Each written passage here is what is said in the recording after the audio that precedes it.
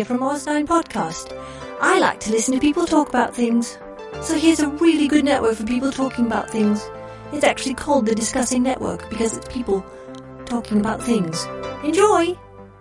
To me, Van Gogh is the finest painter of them all. Certainly the most popular great painter of all time. He transformed the pain of his tormented life into ecstatic beauty. Pain is easy to portray, but to use your passion and pain to portray the ecstasy and joy and magnificence of our world, no one had ever done it before. Vincent? Look out!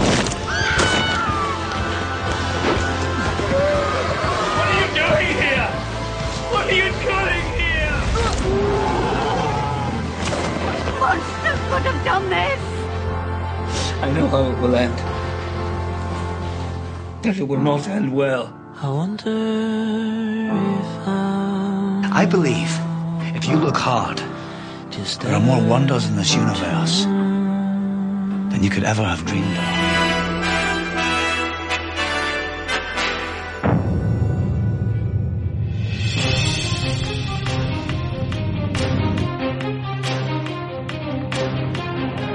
The Discussing Network presents Discussing Who, a Doctor Who podcast. I am Kyle Jones, and I am very, very, very, three veries happy to say that I have all the way from the Gated Galaxy's headquarters, I would like to welcome the creator, writer, producer, and one of the stars of the Oz9 podcast, Shannon Perry. Shannon, how are you?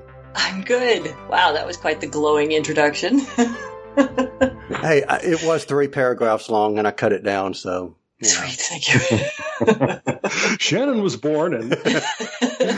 So how are you?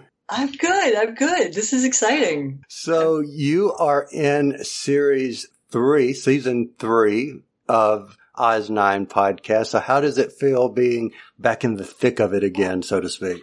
Thick. There's a lot of thickness. It's good. It's great. I mean, we just did episode 42, just released 42. So, of course, there was a great deal of Douglas Adams going on, which was great fun. Awesome. Well, thank you. Just go ahead and start off by saying thank you for joining us. We're glad that you're here, but I am also glad that someone else is here, and that would be none other than Mr. Clarence Brown. Clarence, how are you? Hey, man, I'm doing pretty good. As always, happy to be on another episode of Discussing Who with you guys and Shannon along as well. So I'm here to have fun, man. Awesome. Well, also glad to have back the one and only Mr. Lee Shackelford. Lee, how are you? Very well indeed. Very well. I'm not the one and only Lee Shackelford, too. I learned that there is a fashion model, a lady, a very pretty lady, on the other side of the planet named Lee Shackelford. Yeah, but see, I live in my own reality, and in my own reality, you are the one and only Lee Shackelford. Just saying, she's probably the more famous one. There's another Shannon Perry right here in Seattle. Really? That's awkward. She's much cooler than I am. I find that hard to believe, but okay. We'll be the judges of that. Well, when I lived in Hattiesburg, there was another Kyle Jones that lived in Hattiesburg, and I think he was a reverend. And people never got me confused with him, though. You were the irreverent Kyle Jones. There you go.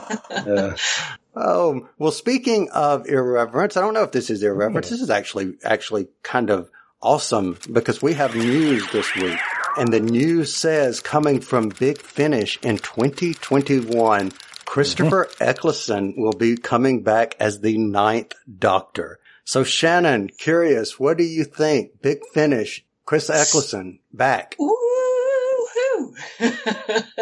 I was a huge fan of Chris Eccleston. I was very sorry that he only lasted a single season. I was really disappointed to see him go. So I'm thrilled that he's coming back in this capacity. And whatever caused the kerfuffle is now smoothed out. So welcome back, Mr. Eccleston. Hear, hear. So this is a question for everyone. Do we think this might crack the door or blow the door wide open to maybe a 9th Doctor in the 60th anniversary? Perhaps, maybe? Well, if it does, it would be fantastic. Absolutely. Yeah.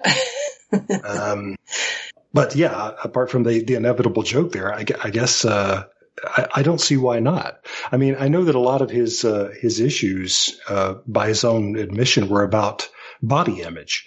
And I know that I think everybody who plays a role like this, they have to kind of think, ooh, that was 15 years ago. I don't know if I want to go in front of the camera and try to be that person again.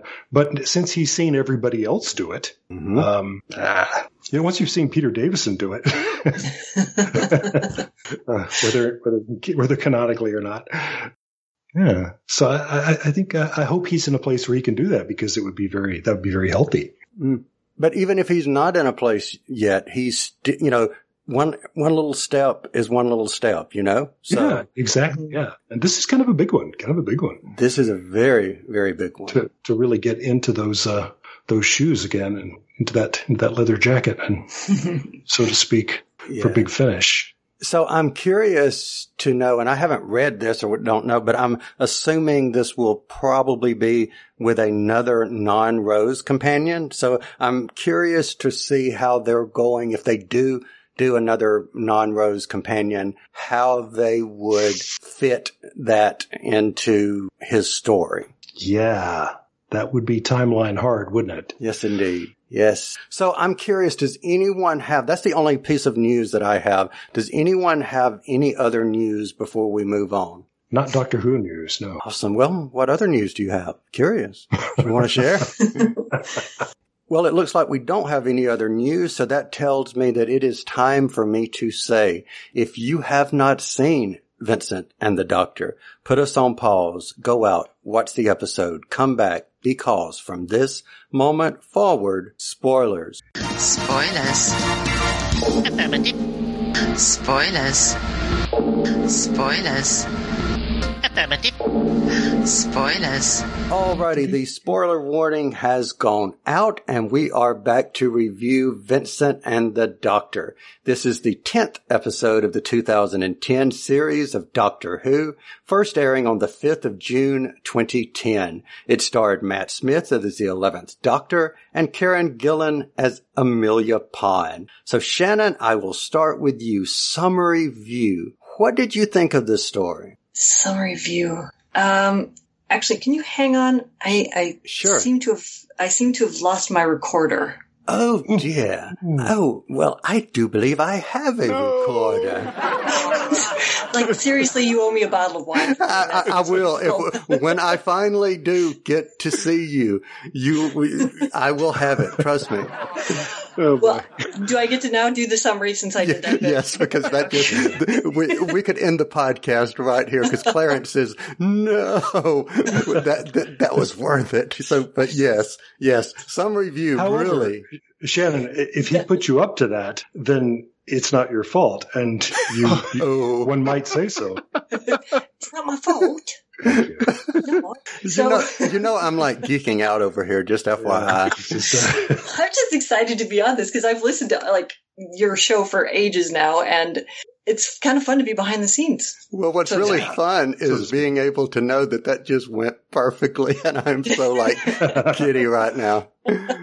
So I'm sitting here with my little figurine. So we get those little figurines in a box at the comic book store, and you don't know what's in the box until you open it up later after you've already paid for it. And I have my Vincent van Gogh here in front of me. Yes, indeed. And my David Tennant, which I realize is not the correct Doctor to have down here, but he's still David Tennant. David Tennant, right. Yeah. So my summary of this episode, this is one of my favorites. When people say they want to start watching Doctor Who, but they don't know where to start, this is one of the episodes I point them at, because I think as a standalone, it works pretty well. And it's so beautifully, beautifully done. And it makes me cry. And I have to skip the bit in the middle where they kill the thing. Oh, yeah. Yeah. All right. Cool. So Clarence, what say you? What do you think? Oh man, this has always been one of the episodes that I've always pointed out is some of the best of Doctor Who, especially New Who. Excuse me. But, as I've said before, I haven't gone back and watched any of the New Who episodes other than what we've reviewed, for the past few seasons of airing live since we've been doing the podcast. So it's fun for me to go back and see these and kind of get reacquainted to what is just a wonderful episode that pulls on the heartstrings and, gives you hope and takes it away and it feels every emotion in between, man. It's just a wonderful, piece of work. Also, I love the visuals. I think all the visuals were great in this as well. Looked like it could happen yesterday. Just shot really well. I watched it on HBO Max, but it's a wonderful episode. What about you guys? Oh, it's absolutely one of my favorites too. And I think back to the time when it was airing first and everybody who was kind of following the show on what social media was way back then, some of us were excited about the fact that Richard Curtis was writing an episode of Doctor Who. And I'm a big fan, Richard Curtis. I believe Shannon is too. So, yeah.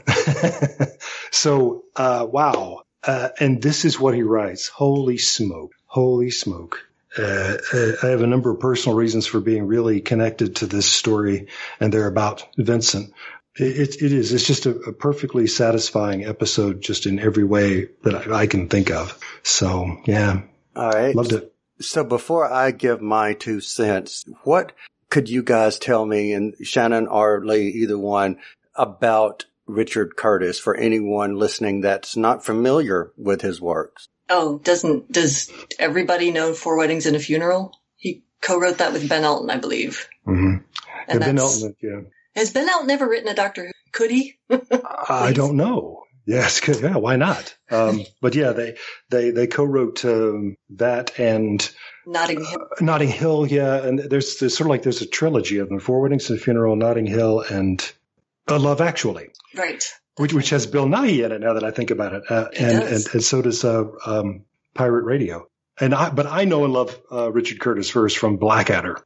Yes. And so he has this relationship with Rowan Atkinson. So he's also written a lot of the Mr. Beans and all of Blackadder. That's why I recognize that name. Okay, yeah, cool. So yeah. And so we think of him obviously as being a great writer of comedy. So he's going to write a Doctor Who. Oh boy, this is going to be funny. Oh, he is absolutely brilliant. But I'm going to ask this question to Shannon because I've heard on some of the talks that you two have had where you've talked about your writing styles and the different types of writing. But Shannon, wouldn't you say that writing comedy is much harder to do than writing drama? No. Really? Well, you do it so... well, you do it so naturally, but seriously. All right. So Lee, you're the professor. Let me ask you that question then. Which is easier to do? For most people, comedy is famously the hardest kind of writing to do. Shannon has a gift. Shannon doesn't like conflict. It's basically that simple. Right. An explanation that I don't buy because comedy thrives on conflict as well. But yeah, you don't like ugly screaming and fighting. That's different. But yeah, but it is. So really, no, you're exactly right.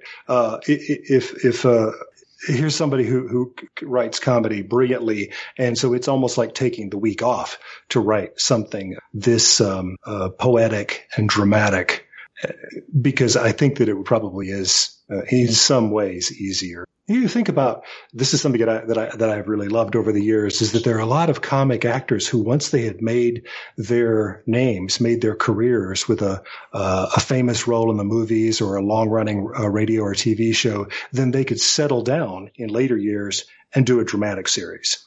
Look at Jamie Foxx. He started out in Living Color being a comedian, and look at all the roles he's played, Ray Charles, and all these dramatic roles that he's played. Right. And I don't say that something like that amazing performance as Ray Charles, that there's anything easy about that, but it is, it requires a different kind of performance than his kind of comic roles. You could say the same thing about Will Smith too. True.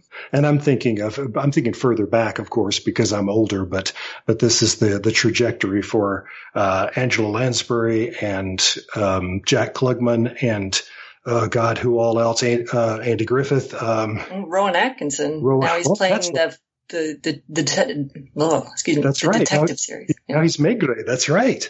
Yeah. And, on it goes.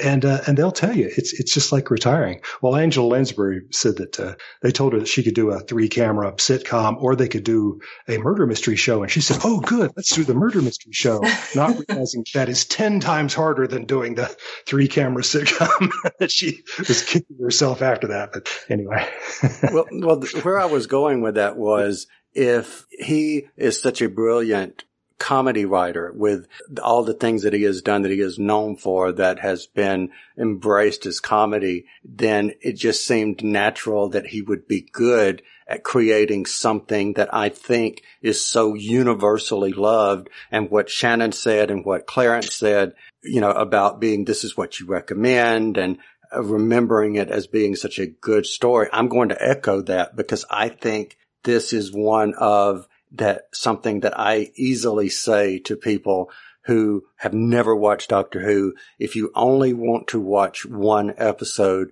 to give it a try, go watch either Blink or Vincent and the Doctor. Yeah, the only reason why I don't always recommend Blink to people is because the Doctor's barely in it. True. And so here's one where I think this is a good entry point to the series, and the Doctor and his companion are all over it. And interestingly, we sort of have stepped out of the Amy and Rory story for a little bit, owing to him not only being dead, but forgotten. And one of the touches in this script that I love, that I suspect was actually Stephen Moffat coming back for, the last pass before it goes before the camera, to touch something up, is that nobody can see, including Amy, that she still remembers Rory. But Vincent, who sees things that other people don't, he can see it. Yes, which we're going to get to in just a moment. So I want to ask Clarence a question about the Amy and Rory dynamic. Do we feel like, just the way they presented Amy, did we buy the fact that she doesn't remember him at all? So for instance, if we would never have known that Rory existed, did we buy that she didn't think that Rory existed anymore, that he was ultimately gone? From my point of view, 100%. I didn't even catch that moment that you guys were just speaking of, that Vincent recognized. So I saw this as an adventure 100%, as if Rory never existed. It felt a certain amount of freshness because he wasn't there, quite honestly.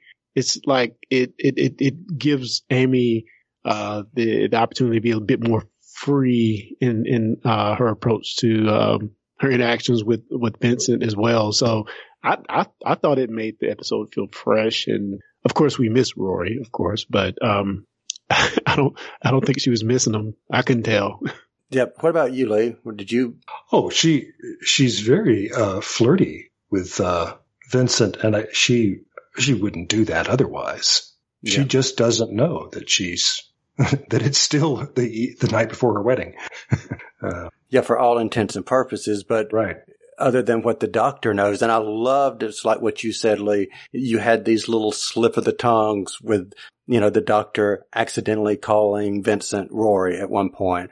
And then when Vincent says what he does to Amy about soldiering on, which I thought was beautifully done, but those little hints were not Amy-centric, meaning they happened around Amy but weren't coming from Amy. So I think that as far as Karen Gillan did, she did an excellent job of just literally soldiering on as the character without Rory for all intents and purposes. Yeah. And she's still, this was 15 years ago. She's still, in terms of her growth and development as a performer, she's still a very young actor here. And yeah, that moment that we're talking about just blew me away when I watched it this time, because she is crying from the beginning of that scene. And he says, "So why are you sad?" And she says, "I'm not." And he says, "Then why are you crying?" And she touches her face. I mean, you can see it. You can see it in her face. Yeah.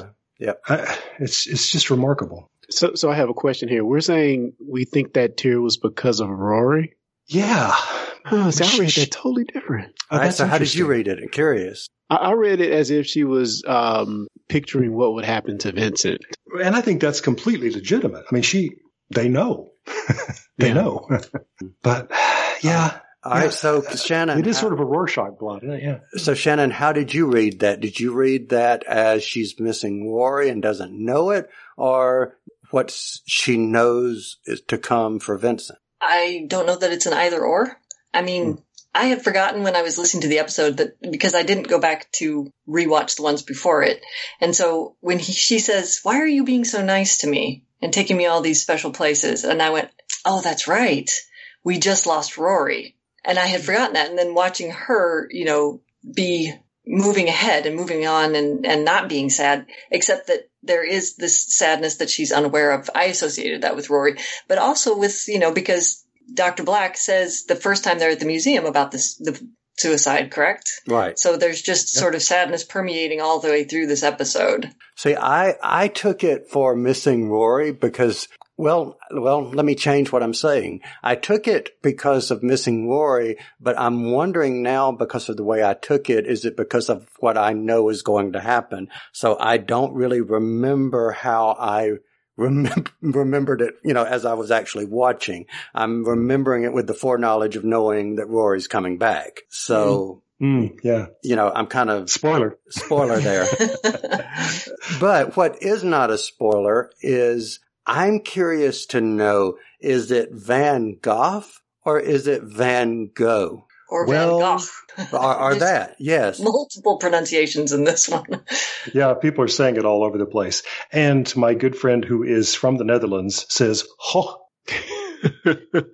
Really, that hard G is just not something that's really in the language. So, yeah, they call him Van Gogh. So like so many other pronunciations, it depends on who you are, where you are. Fans of classic radio like me just love the fact that as late as the 1950s, people are still saying Los Angeles. And you want to say, well, that's wrong. Well, no, it's really Los Angeles, isn't it? It's the Angels and it's Spanish. So it should be Los Angeles. But now we have settled on Los Angeles. Now that's correct, right? Okay. Los Angeles? Yep. But then I've also heard of Los Angeles. Yeah, some people say Los Angeles too. Well, who gets to decide, right? Well, that's it. This is how language works. So we seem to have settled on Van Gogh in our language, even though nobody in the Netherlands would say it that way. But yeah. And it's funny that in this episode that they decided to split it down the middle and call him Van Gogh.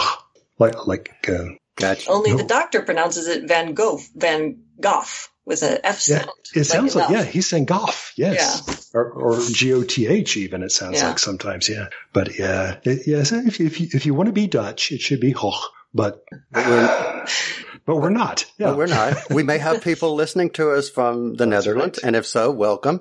But, just remember that we're from the South, most of us on here tonight, and we just speak Southern here. I just declare.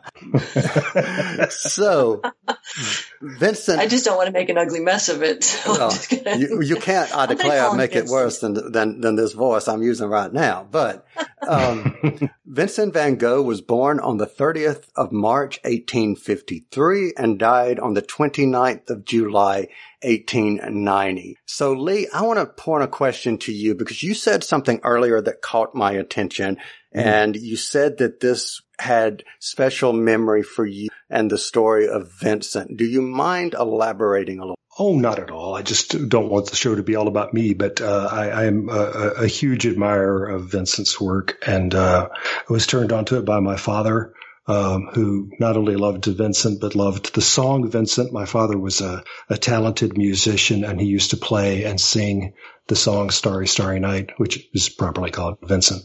And that's one of my fondest memories of my father. My dad had a print of Starry Night in Mom and Dad's bedroom for, I don't know, decades. This enormous print. I think it's actually bigger than the actual painting is.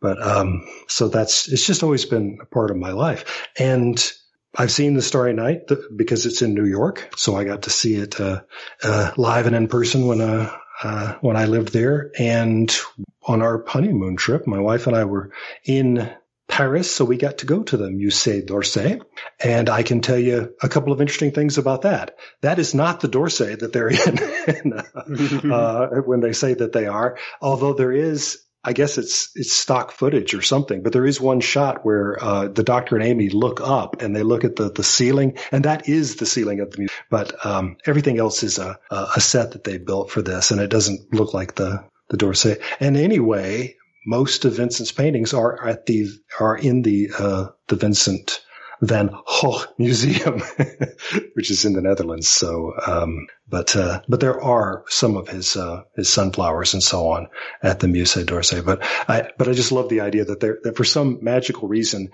all of his paintings are together in this one room at the Musée d'Orsay. So that's a wonderful idea. But, so having those experiences, just, I don't know. My dad died about the time this episode aired. And one of the things I really wanted was for him to see it. And he was ill, and I couldn't, sometimes it wasn't the right time to go to their house and say, hey, sit up. I want you to watch this episode of a TV show, Right. But I always thought that he's going to get better and there would be time for him to see Vincent and the Doctor, because he enjoyed Doctor Who with me for years. But then he passed. So, my dad never got to see Vincent and the Doctor. He would have loved it. So I thought of him when I was watching again that moment where they're holding hands and looking up at the sky. I thought that would have got him, man. So cool. Well, thanks for sharing that. That was a touching story. So thank you. Clarence, you and I and Lee have talked before about historical figures when we go back into history. From a historical perspective, how do you think this story ranks in making people want to find out more about the subject? 100%, because that's what I did. I'm like, well, how did he really die? So I went and researched that, but I think what's so great about how they present that to the viewer is that we start in what looks like the present time. The Doctor sees a problem, and we do that cool thing that I love to see in Doctor Who, and they really do it and go for it. They see a problem in the past. They go to the past to solve the problem. So they hit on all those, sci-fi points for me that makes me love Doctor Who when they play with time. We see a problem in his painting. Let's go back and research, see what's actually going on. As far as Van Gogh's story, it's so sad and so touching that I don't think anyone can not go and research a little bit to try to get a little more information. Did he commit suicide? Did he die from a errant bullet from one of his neighbors? Who knows? Yeah, very true. And I'll second that. I looked up to find out how he died, and I looked up, to see when he was actually born and look up more of the paintings that I never knew existed. There's, of course, the Starry Night, and then I was just really taken aback by how it's like when I was looking at some of the paintings that he had done in his own way of expression, it seemed like he was screaming out to people saying, help me, because so many of those of those paintings, not photos, paintings were of people in despair. I'm looking at those thinking, you're trying to tell people in your own way, I'm depressed. This is what I'm feeling. But one thing that I thought was very profound, and it was just almost a throwaway scene, but I thought it was really, really powerful in the sense of you have the woman who is attacked in the street and she's killed in the street. Vincent had zero to do with what happened to the woman in the street. But as soon as the crazy man arrived, as they saw it in their head, he and the people who are with him suddenly become, it's your fault. What have you done? And I'm not saying it's these people's fault, but it was, I think, how mental health was perceived at the time. So I just thought that was really, really big to put that in. So I'm curious, did anybody else think the same or have any thoughts about that?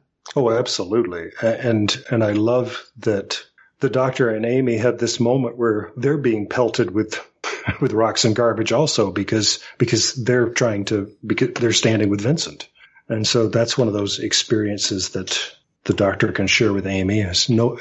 Now she knows a little bit of what it was like to be Vincent. And it's so much a part of Vincent's life and his heart that he connects that immediately with the creature once he knows its story. He clearly knows how it felt. Kind of echoing back to Clarence's point about going and doing some research. That scene, the one you were talking about, Lee, where they're lying in the field and looking at the stars, I was thinking, I wonder if he was synesthetic. Mm-hmm. And so I went and looked it up, and they think that he had what's called chromesthesia, which was an association of sounds and colors. And that may have lent something to people's fear of him being insane. Because he took piano lessons at one point and tried to learn how to play the piano, but he couldn't handle it because it was this sort of sensory overload because it associates sounds and colors. And so he just got bombarded with too much sensory information when he was trying to learn to play the piano. Yeah.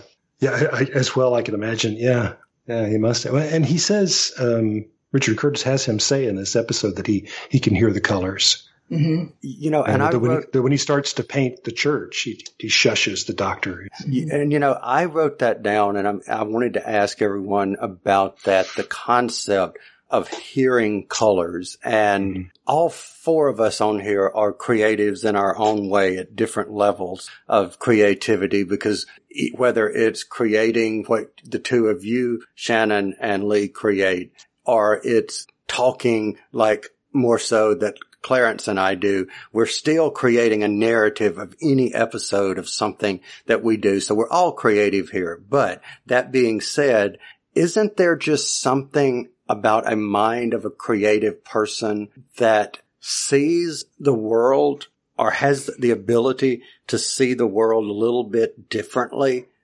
and that kind of opens the door for that creativiness per se?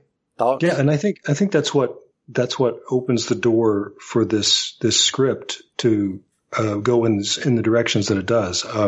Richard Curtis apparently is a huge Vincent fan, and so that was his pitch. He wanted to go to Stephen Moffat and say, "I want to do an episode about Vincent. That's all I know." You know, well, It's Doctor Who. It's also got to have a monster in it. Okay, let me think about that. So this is how I imagine his thought process going. Vincent was somebody who literally saw things that other people couldn't see. Wait a minute. Right. What if there's a monster on the loose, and part of why people think Vincent's crazy is because he can see it. And I think that's, you know, once you've got that idea, you're off. You know, you can sort of make the rest of the story work around that. There is an idea, and it is an unfortunate stereotype, that highly creative people also have to be kind of on the verge of madness. And I think Vincent's popularity in popular culture and sort of the story of his madness is one of the things that feeds into that. I think that he becomes a prototype of artists, and so people think that artists are always a little nuts. And I think that's not necessarily true. But I don't know. That's just a thought about that. Since I brought up Richard Curtis being a big fan of Vincent, his reverence for Vincent was such that when he started talking about this script, one of the things he said was, "I don't want us to get into the things that people think they know about Vincent. And the main thing is, I don't want us to try to depict him as having part of his left ear missing. I just don't want to talk about that at all." And as you can see, that was the agreement. Apparently this Vincent in this episode of Doctor Who did not have an episode in which he cut off part of his left ear and wrapped it in paper, gave it to a prostitute.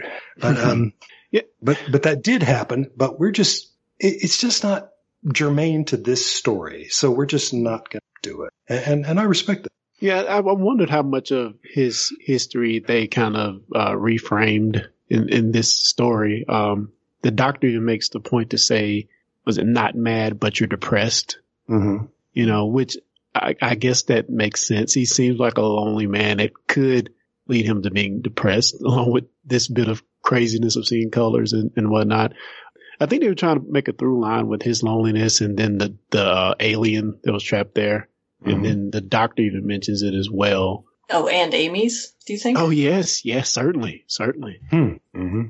Yeah. So let me ask you guys about, you know, we've talked about the starry sky, and we're talking about what Vincent can hear, you know, seeing, hearing colors. Here's something that I picked up in this episode that I've never picked up on all the times that I've watched this before, is the concept of it looked like the Doctor used telepathy or the Doctor's innate telepathic abilities when they're laying out there in the field and they're seeing through Vincent's eyes. I never got that before, but whenever I was reading up, that the intent was that it was the Doctor's telepathic abilities that allowed them to see what Vincent. 100% did not get that. I didn't get that either, but I like the concept. Yeah. I remember thinking about it after seeing the episode.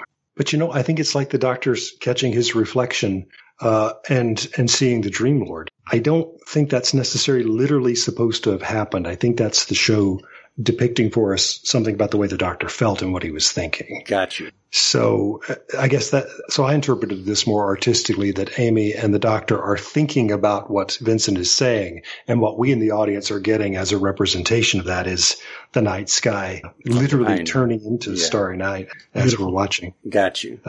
One thing that I really, really enjoyed, and this was my geek out moment when I'm watching it for the first time, and this is all praise Moffat again, when we see Matt Smith look into the mirror and we see the pictures of William Hartnell and Patrick Troughton pop up as the faces of his previous incarnation. So any thoughts on seeing Doctors 1 and 2? And Shannon, I'll let you take that one. Any thoughts on seeing the first and second Doctor's image just for that brief moment? And love it, obviously. It's so great to harken back to that. I had only this third or fourth time through understood that he was looking at his own reflection. I wasn't sure what he was looking at, to be honest. I just assumed it was some sort of screen that was running. But it was this last time watching it, I was like, oh, that's what he's saying. He's seeing himself, but in his previous incarnations. I love it. I think it's a wonderful salute back to the original Doctors.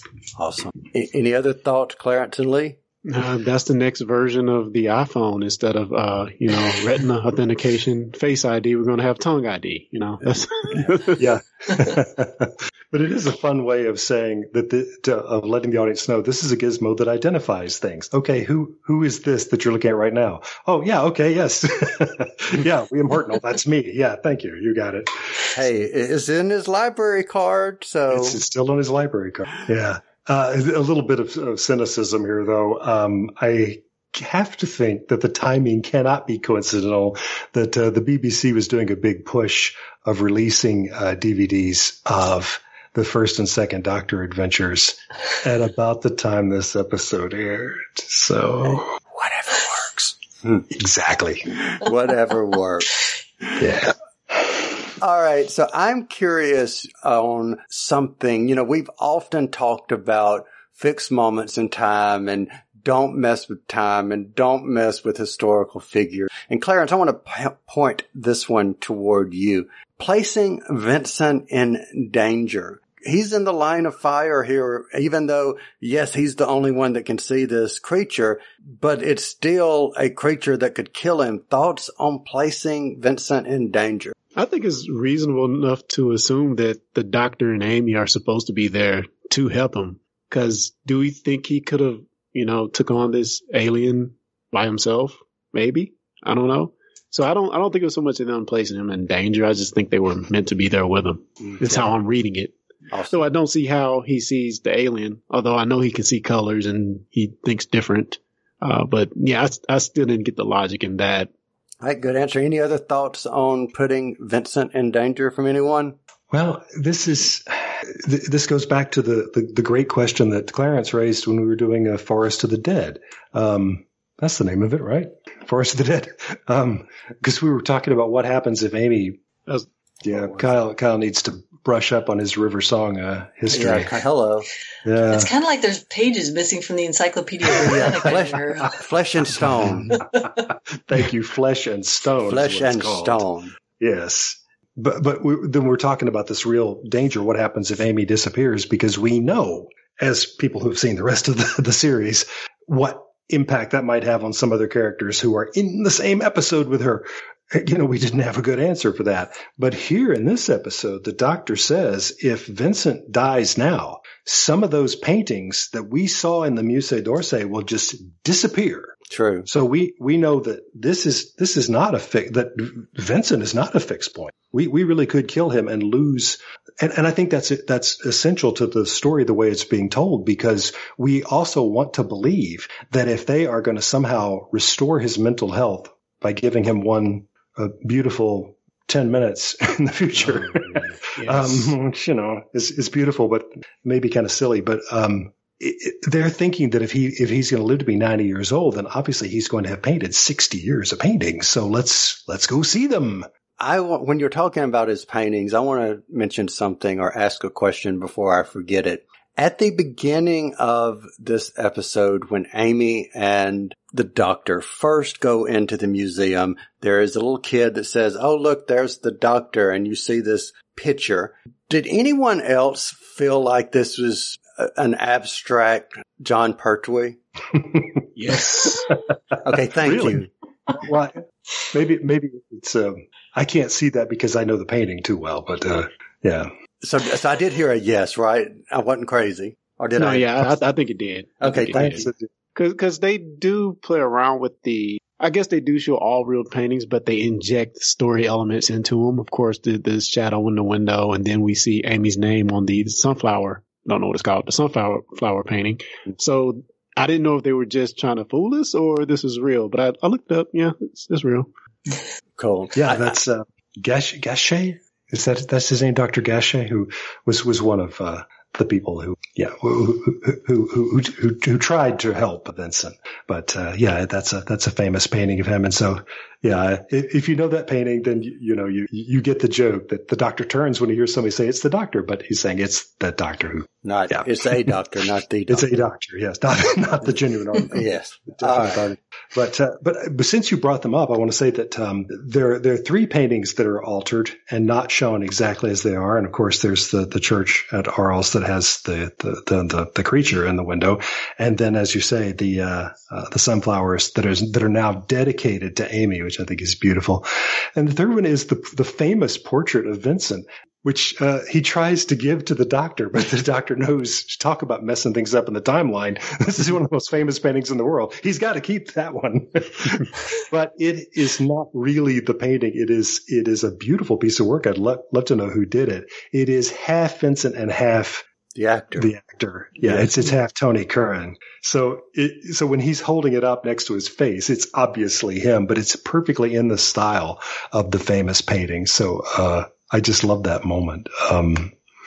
So that would you have been able to resist if you were the doctor in that situation and he handed you? Isn't that a great question? Oh yeah. The doctor says, no. And Vincent says, yeah, well, I don't blame you. Nobody else wants it either. It hurts. It hurts. I don't know. But if you know his paintings, and of course, people all over the world do, one of the things to love about this episode is the beautiful care they've taken to recreate some of the places that he painted, including his bedroom, so that when you walk into it in 3 dimensions with people moving around in it, a lot of us, we feel like we know this place. We go, oh, look where we are.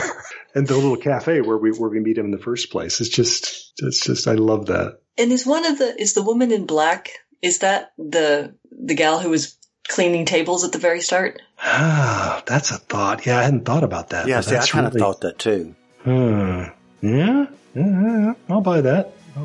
Hey, what is it you say, Lee? Give you just give me an explanation, and you'll be fine with it.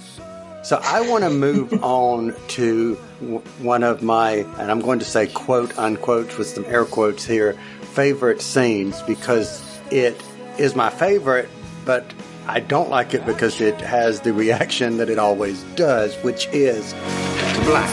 Yeah. We met a few days ago. I asked you about the church at Avers. Oh, yes. Glad to be of help. You were nice about my tie. Yes. And today is another cracker, if I may say so. But I just wondered, between you and me, in 100 words, where do you think Van Gogh rates in the history of art? Well, big question. But to me, Van Gogh is the finest painter of them all. Certainly the most popular great painter of all time. The most beloved his command of color the most magnificent. He transformed the pain of his tormented life into ecstatic beauty. Pain is easy to portray, but to use your passion and pain to portray the ecstasy and joy and magnificence of our world, no one had ever done it before. Perhaps no one ever will again. To my mind, that strange, wild man who roamed the fields of Provence was not only the world's greatest artist, but also one of the greatest men who ever lived. The museum. So, Clarence, this is like the second time you've seen this story. What did you think of the museum when they take him to the museum? Yeah, I thought that was, Lee made a point about maybe not making sense, but I loved it. I loved it. You hear the saying, people say, give people their roses while they can still smell them, Mm-hmm. And what a gift. What a gift. For much of his life, we know that he wasn't renowned or anything. He was just, a downtrodden artist with very serious problems. And to be halted to the level that he is after his death, I'm sure there's no way he could imagine. I just thought it was beautiful that we allow him to see the heights that his art goes. He just the doctor gives him the gift of seeing that. Now, it doesn't make a lot of sense in the story. Probably not, but I still love it. I thought it was a beautiful scene. Awesome. Shannon, what about you? What was your take on this? Well, I'm a little upset that the doctor has not landed in my yard to take me to the future where the Oz 9 museum is staying. So I'm a little concerned that this is not going to work out as hoped, but it hasn't happened yet. Remember I did hear from the doctor, and she said that the reason that there is not an Oz 9 museum is because the whole museum was funded by Gated Galaxies. Damn. So, enough said. And built by, so it just collapsed instantly. Exactly. There was a lot of mold. Well, I have to say, I am with Clarence on this one. I think it is absolutely the most wonderful scene. Dr. Black, and I'm not going to say the actor's name because I cannot reliably pronounce his last name. He's Bill Nye, not the science guy. I went years, just FYI, thinking he was the science guy. FYI. No, different Bill Nye. Yeah. Different tall, skinny dude. Yeah. I absolutely love that scene. I even love, and I normally hate that spinning camera work, but it works so well in this scene because he is just dizzy with what he's hearing, and we're dizzy, and the flood of words coming out of Dr. Black is so glorious, and who wouldn't want to hear that?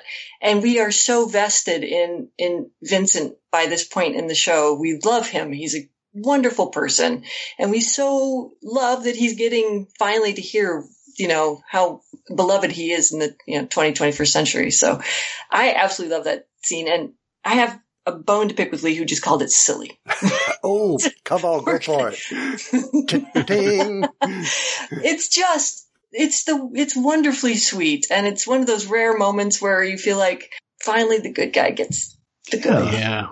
Well, then let me hasten to clarify what I mean, because I too, I not only just think this is the glittering jewel in the crown of this episode. This is one of my favorite scenes in all of Who. Mm-hmm. And for all of the reasons that both of you have said, what I meant when I said that it was silly was that you can't stick a Band-Aid on a profound mental health problem. Having that experience is a glorious thing, but somebody like Vincent, when you get him back to 1890, it's not going to stick. I feel like I know too much about depression, anxiety, and schizophrenia and all the other things that people say that he may have been bedeviled by. It's not going to stick.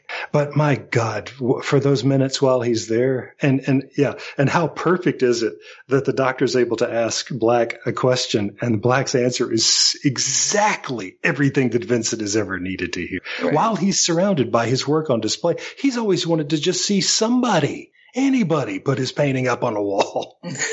And now here they all are. And there are people who have come from all over the world to see them. I'm with you, Shannon, about the Steadicam thing. It's way overused, and I find it nausea inducing sometimes. but if there ever was a perfect time for it, this is it, because he's off balance. The room is spinning, and it's just perfect. And what a performance from Tony Curran. He doesn't get a word but to he say. doesn't have to. He doesn't have to. It's just gorgeous. It's so beautiful. Yeah, it really is a gorgeous moment. Yep.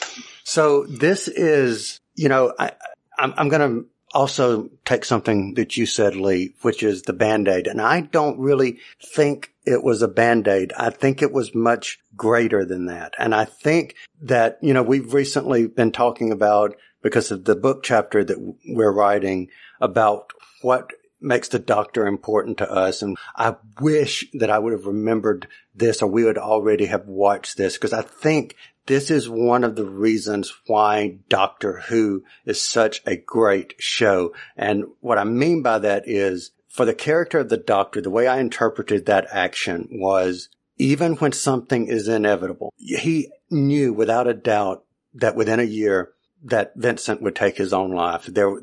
I think the Doctor knew that what they were doing ultimately would not change the outcome of what would happen to Vincent. But even if you know something is inevitable, that doesn't mean you can't have a moment of kindness to make even a day better of these 365 that he had left. If you just changed one day out of that 300 and whatever that he had left, you made a difference. You still didn't check, it wasn't about the end result. It was just about making that moment better. And that's why every time I see this museum scene, it just turns me into a bowl of, a puddle on the floor. Yeah. Yeah, me too. Yeah. What makes me... I will adopt your explanation, because to me that makes perfect sense. And it's exactly what he says to Amy later. Yeah, what makes me sad about this is that I think Vincent is himself fairly convinced that there is some madness in him. And you get this feeling that when he goes back and tomorrow morning he'll wake up and be convinced that this was just more evidence of his own madness, and he'll not remember it as a real and authentic moment. Yeah, as he stood watching the TARDIS dematerialize, that really struck me this time. I thought, well, if you already are concerned that you're losing your mind, this ought to push you right over the edge. Yeah. And he walks out of the TARDIS so hopeful, moving forward with his life. Ugh, man. Yeah. So let's return to the museum the second time when we get back and we've got Amy bouncing out of the TARDIS with hopeful, I can't wait to see all the great things and all the different paintings. So Clarence, when you see Amy walk back in from the scene we've just seen, and she realizes that nothing immediately noticeable that's changed. Thoughts? It gives his ass to the overall sadness of the episode. I don't think that I'm sure the Doctor, like Lisa, I don't think the Doctor knew it would have changed, but I don't think she should have thought that either. In the sense that he's so, I guess he could have been more influential, but as he is, he's so influential to so many strands or butterflies going forward as far as an artist. And I guess I could see a world where he was more influential if he, had more time to paint more. So yeah, maybe that's a moot point. But it still was, sad to see her have the realization that, he didn't live on, that, his fate was sealed. But, she gave him a little bit of hope, and we saw that in the sunflower. Awesome. So anyone else, any thoughts on the return to the museum scene? I love that long shot of Amy walking towards the painting with the sunflowers, and we haven't seen it yet, but we know that she's seen something, and she's this long walk pulling back in front of her. It's just another thing to love about this episode. So before we get to our favorite scene and favorite quote, I have one last question, which is, are there any topics that either of the three of you had written down that we have not covered? And Shannon, I will start with you. There was one thing I wanted to ask if I just dreamed this, or at the very end. So after Vincent kisses Dr. Black on the cheek and Dr. Black starts to walk away, and he sort of looks back like, was that who? No, that's ridiculous, right? And walks away. if you look really closely, it looks like there is the residue of one of Vincent's tears on his cheek. There's just a little strip of moisture. And I'm sure it's entirely accidental, but it's just kind of a cool thing because it's such a fleeting thing that will be gone in a few seconds. But yeah, I don't know. I just noticed it this last time because I was watching it right before we started this, and I thought, wait a minute, is that what I think that is? But well, I need to watch it again on a bigger screen because when you said that, Shannon, my heart skipped a beat. Oh my God! Oh, I hope that's true. Please look for me and tell me if I'm dreaming that. So I'm going to ask that question to Lee and Clarence. And while I'm doing that, I'm watching that scene, so I will answer your question. But Clarence, were there any other things that you had down that we have not brought up? Don't think so. Oh, we didn't mention the bigger on the inside moment. I thought that was pretty cool. Oh, and there's a wonderful moment too where they go back to the TARDIS and it's covered in magazines or newspapers, I guess. But when they go back to the museum, it takes time to do something they really didn't have to do. But they show the newspapers getting burnt away as they open the door and walk out. I just thought that was really cool. It's a lovely thing. I always love any time that we sort of approach the issue of what the TARDIS is like traveling through space and time, you know, what the environment is like and things like that. And yeah, this is one of those times. Yeah, those are posters. And this is the heyday of the poster in Europe. You could make good money designing posters because people use them. I mean, think about it. If you're going to advertise something, what else is there? You know, in the 1890s, it's the newspaper. But yeah, if you want to catch people's eye, you printed posters and you'd make 1 million of them, stick them up everywhere, and don't worry about it because tomorrow somebody's going to cover your poster over with one of their own. So the TARDIS is there for 2 days or whatever. And of course, it's been covered with posters like everything else. But the Doctor's not concerned. He knows what's going to happen. Whoosh. But the poster business kept Toulouse-Lautrec alive, and I mean and Alphonse Mucha as well. And Mucha, that's right, yeah. No, I was looking at his birth date, and he was born in 1860, so Van Gogh was just 7 years old. Oh, then Mucha, yeah, yeah. So Lee, there's somebody we need to see on Doctor Who sometime, right? Anyway, so Lee, what about you? Did you have any other topics? I did. I got real interested in this church. I know that they are not at the cathedral that is in the painting. So I wondered where they shot this, and I had to look it up. That is Llandaff Cathedral, which is in Cardiff. So, you know, they just jogged down the road to do this. And we've seen that church before, inside and out on Doctor Who. It was the boys' school in Human Nature and Family of Blood. Oh, nice. And the only time we saw the exterior of it, where it is clearly a church, is in the little moment where we saw Mr. Smith and Joan getting married. And so, really quick, I did just go back and watch that scene that we were talking about 3 times, and I can make my mind see what I want it to see. Well, yes. So I'm not sure if what I saw was real or not. So I'm answering it without really answering it because I really think I was making myself see what I wanted to see. So, and I probably was as well. So there you go. Well, yeah. And I haven't looked at it again, obviously, in the last 2 minutes, but I have decided that that's there. So there you go. I don't care what's that. You know what? It's like that little bottle of serum at the end of Caves of Androzani that I said was there and turns out is not there. I've decided it's there. So, like I said at the very beginning, we live in our own realities. So if that's what your reality says, go for it. Not mad, just a fanboy. There you go.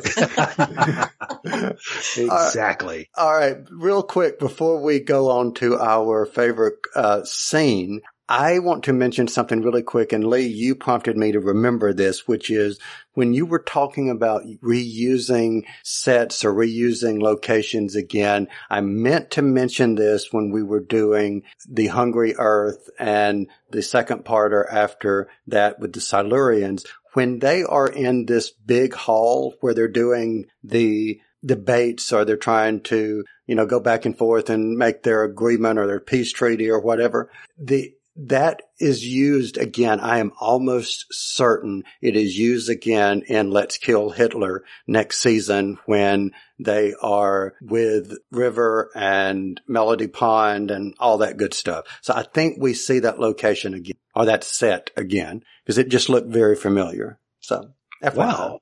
And this may just be a marker for your post-production, but I just sent you an audio file that is sort of related to a bit of trivia. I didn't know if it would be possible to just play it right here. Well, let's see.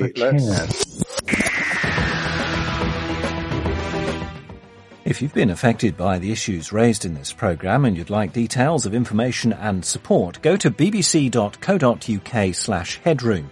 If you don't have access to the internet, you can call the Headroom Action Line in confidence on 08000 933 193.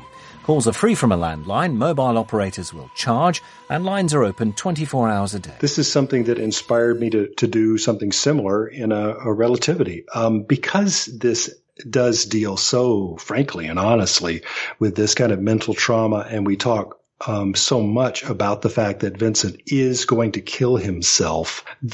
Some wiser heads at the BBC made sure that the episode ended with not an announcement about what program is coming on next, as they always did, but instead a public service announcement, sending people to a bbc.co.uk website about mental health issues, and with an emergency number to call, if you have suicidal ideation. So, and as far as I know, that's the only time the show has ever done that. But I love that. That's how the show ended. Our favorite scene, and Shannon, I'm going to once again start with you. Favorite scene. What was your favorite scene? There's great advantages to being a guest. You get to go first. Well, my favorite scene is probably in the museum, but since I figured we would have discussed that already, I also chose the three of them lying on the grass looking up at the stars, the starry night. I love that Vincent says, "Hold my hand, doctor, try to see what I see." I thought that was I love the position their bodies are in. I love that they're all holding hands, even though the doctor's a little bit reluctant about it. And I think it's just a very sweet and it's very meaningful scene. He's introducing them to his world in a very personal way. Good scene. Good scene. All right, Clarence Brown, favorite scene. My favorite scene is when they are battling is it Gaffarus? I can't remember the name of the alien, but they're battling it and no one can see it but Vincent. But the doctor is like swatting away with the ring, like he actually sees something. Yeah. So I just thought that was great because at the end of it, he actually gets knocked down by this invisible force. So I just had fun with that whole thing. Yes. Cool. Lee Shackelford, what say you? Yeah, that is a whole lot of fun. Just all of it. Oh, there's so many scenes to love in this episode. A little moment that always makes me laugh out loud is when Vincent is going to draw them a sketch of the creature, and he very quickly with a broad brush paints over one of his own paintings, which artists do all the time. But the doctor and Amy go, "Ah!" as he buries one of his great paintings. But I love that. But no, I mean, nothing tops the lying in the field thing. And it's wonderful that they are holding hands because, and the shot doesn't start with them, the three of them holding hands, so there's a moment for each of them of Vincent offering his hand to Amy, and she takes it, and he says, "Take my hand, doctor."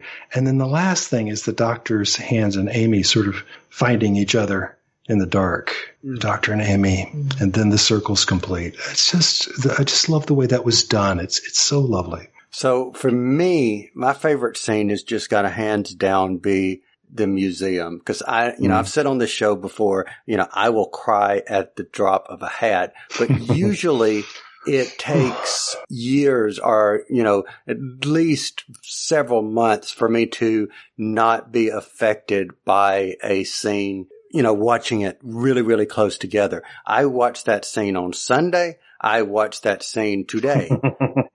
I cried like a baby on Sunday. I still kind of like teared up today. So that has to be hands down my favorite scene. So Favorite. There's a theory Okay, about theory. Give me human the theory. psychology that I've just heard, and I thought it's relevant, and I'll bring it up because I can't shut up. But that one of the reasons why we cry at things like that is because part of human nature is that we are always struggling for that we have an innate sense of justice.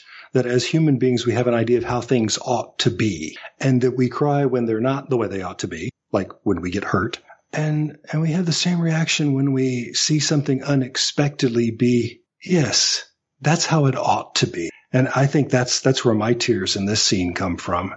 When Vincent is getting what he deserves, don't you think? Yeah. That's my theory. Interesting. And you know what I would love to see as an interesting test to that theory is to take two people who have never watched Doctor Who and put one person in the room and show them that scene. Put another person in the room and show them the entire episode. And I guarantee you both of them would most likely have an emotional reaction. But I would imagine, based on your theory that you just said, the person who watches the entire episode and sees the pain and mistreatment, etc., for Vincent up to that point will have a much stronger reaction than just that scene. Yeah. And you do that with people who know a lot about the real Vincent and people who don't, and see how that scene affects them. Yeah.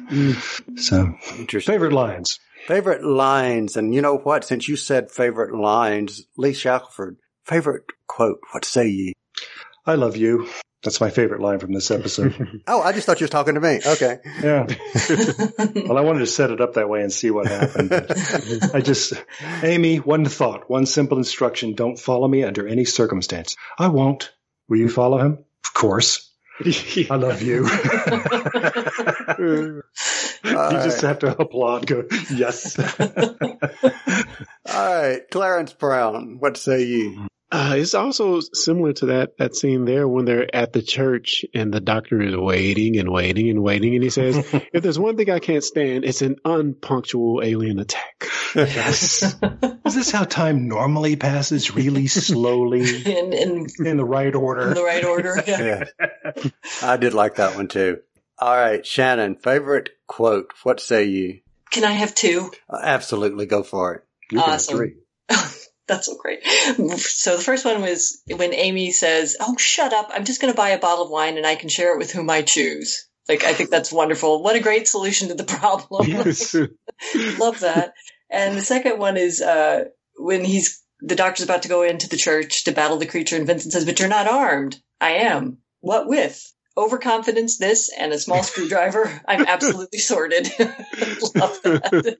Awesome. So you know what? All three of you shocked me with your favorite quotes. And the reason I say that, no one picked the one I figured, at least, and Lee Shackelford, I'm pointing my finger virtually at you. I was so sure you were going to pick this one. But since nobody picked it, I'm going to say that my favorite quote is, "The way I see it, every life is a pile of good things and bad things. The good things don't always soften the bad things, but vice versa. The bad things don't necessarily spoil the good things or make them unimportant." And we definitely added to his pile of good things. Yeah. I just love that. It's a great one, all right. Yeah. All right. Final rating. And Shannon, I will start with you. Final rating. What say you? 10 sunflowers out of 10. Ooh, nice. All right. Lee Shackelford, what say ye? On a scale of 1 to 5, I'm going to give it 5 bow ties. 5. I couldn't remember what the scale was. Oh, hey, we make up our own scale. Yeah, I gave Amy a 7 the first time too. So, yeah. All right. Clarence Brown, what say ye? Whatever scale it is, the max value. Exactly. Ultimate gingers out of whatever the max value is. All right. I'm going to give this an infinite Starry Nights out of Starry Nights. Nice. So, beautiful. Or out of infinite. So, all right. This has been fun. This has been a lot of fun. This is one of my big time favorite Doctor Who episodes that I have been like dying to get to. And Shannon, you have made this just so much better because you were on here. So thank you. Thank you once again. Thanks for joining. Thank you for entertaining me. I love your show, and I listen to it all the time, and it was really, really fun to be a part of it. Thank you. Well, I don't know if you figured it out yet, but a certain person on this show absolutely loves a certain show that you create. So just FYI. I don't know who that is, but anyway, I think his name is Kyle, but I'm not sure. Anyway, so I have one final question for you. If someone were looking for that show that we're just now talking about on the internet, where might they go? Well, pretty much any of the podcatchers or to oz-9.com. Awesome. So Lee Shackelford, where else might you be found on the internet? All kinds of places, but I'll continue to point people towards relativitypodcast.com. Awesome. Clarence Brown, what about you? Where else can you be found on the internet? I'm going to invite people to join in on the conversation. Check us out on Facebook by going to facebook.com/groups and searching for Discussing Network. Awesome. And I will point everyone listening to discussingnetwork.com for all the shows. And Clarence has recently revamped the website a little bit and adding some more shows that have recently joined our network. So nice. Check us out, discussingnetwork.com. And with that, we will be back next time. You've been listening to the Discussing Network. Find out more at discussingnetwork.com. Discussing Who is brought to you by Audible. You've probably heard of Audible, but just in case, they are the world's leading provider of audiobooks. They have more than 180,000 titles. Let me say that again. 180,000 titles to choose from. Imagine a genre, they've got an audiobook. And these files play on smartphones, Kindles, tablets, in fact, over 500 different devices. Now, for fans of Discussing Who, Audible is offering a free download when you start a new Audible subscription. And you can choose anything at all from that vast library. But we know you want to get one of their absolutely fantastic Doctor Who titles, which include New Adventures of the Doctor, but also Torchwood and River Song. And they're performed for you by actors you know and love. Wonderful voices, Tom Baker, Alex Kingston, David Tennant. The list goes on and on. So try it out for 30 days. And if at the end of the month you decide Audible is not for you, you still get to keep that Doctor Who book you downloaded. So look at it this way. Free Doctor Who book. So here's how you get started. Point your favorite web browser to audibletrial.com/discussingwho. That's audibletrial, all one word, audibletrial.com/discussingwho, also one word. And that's how you get your free book. What could be better than that?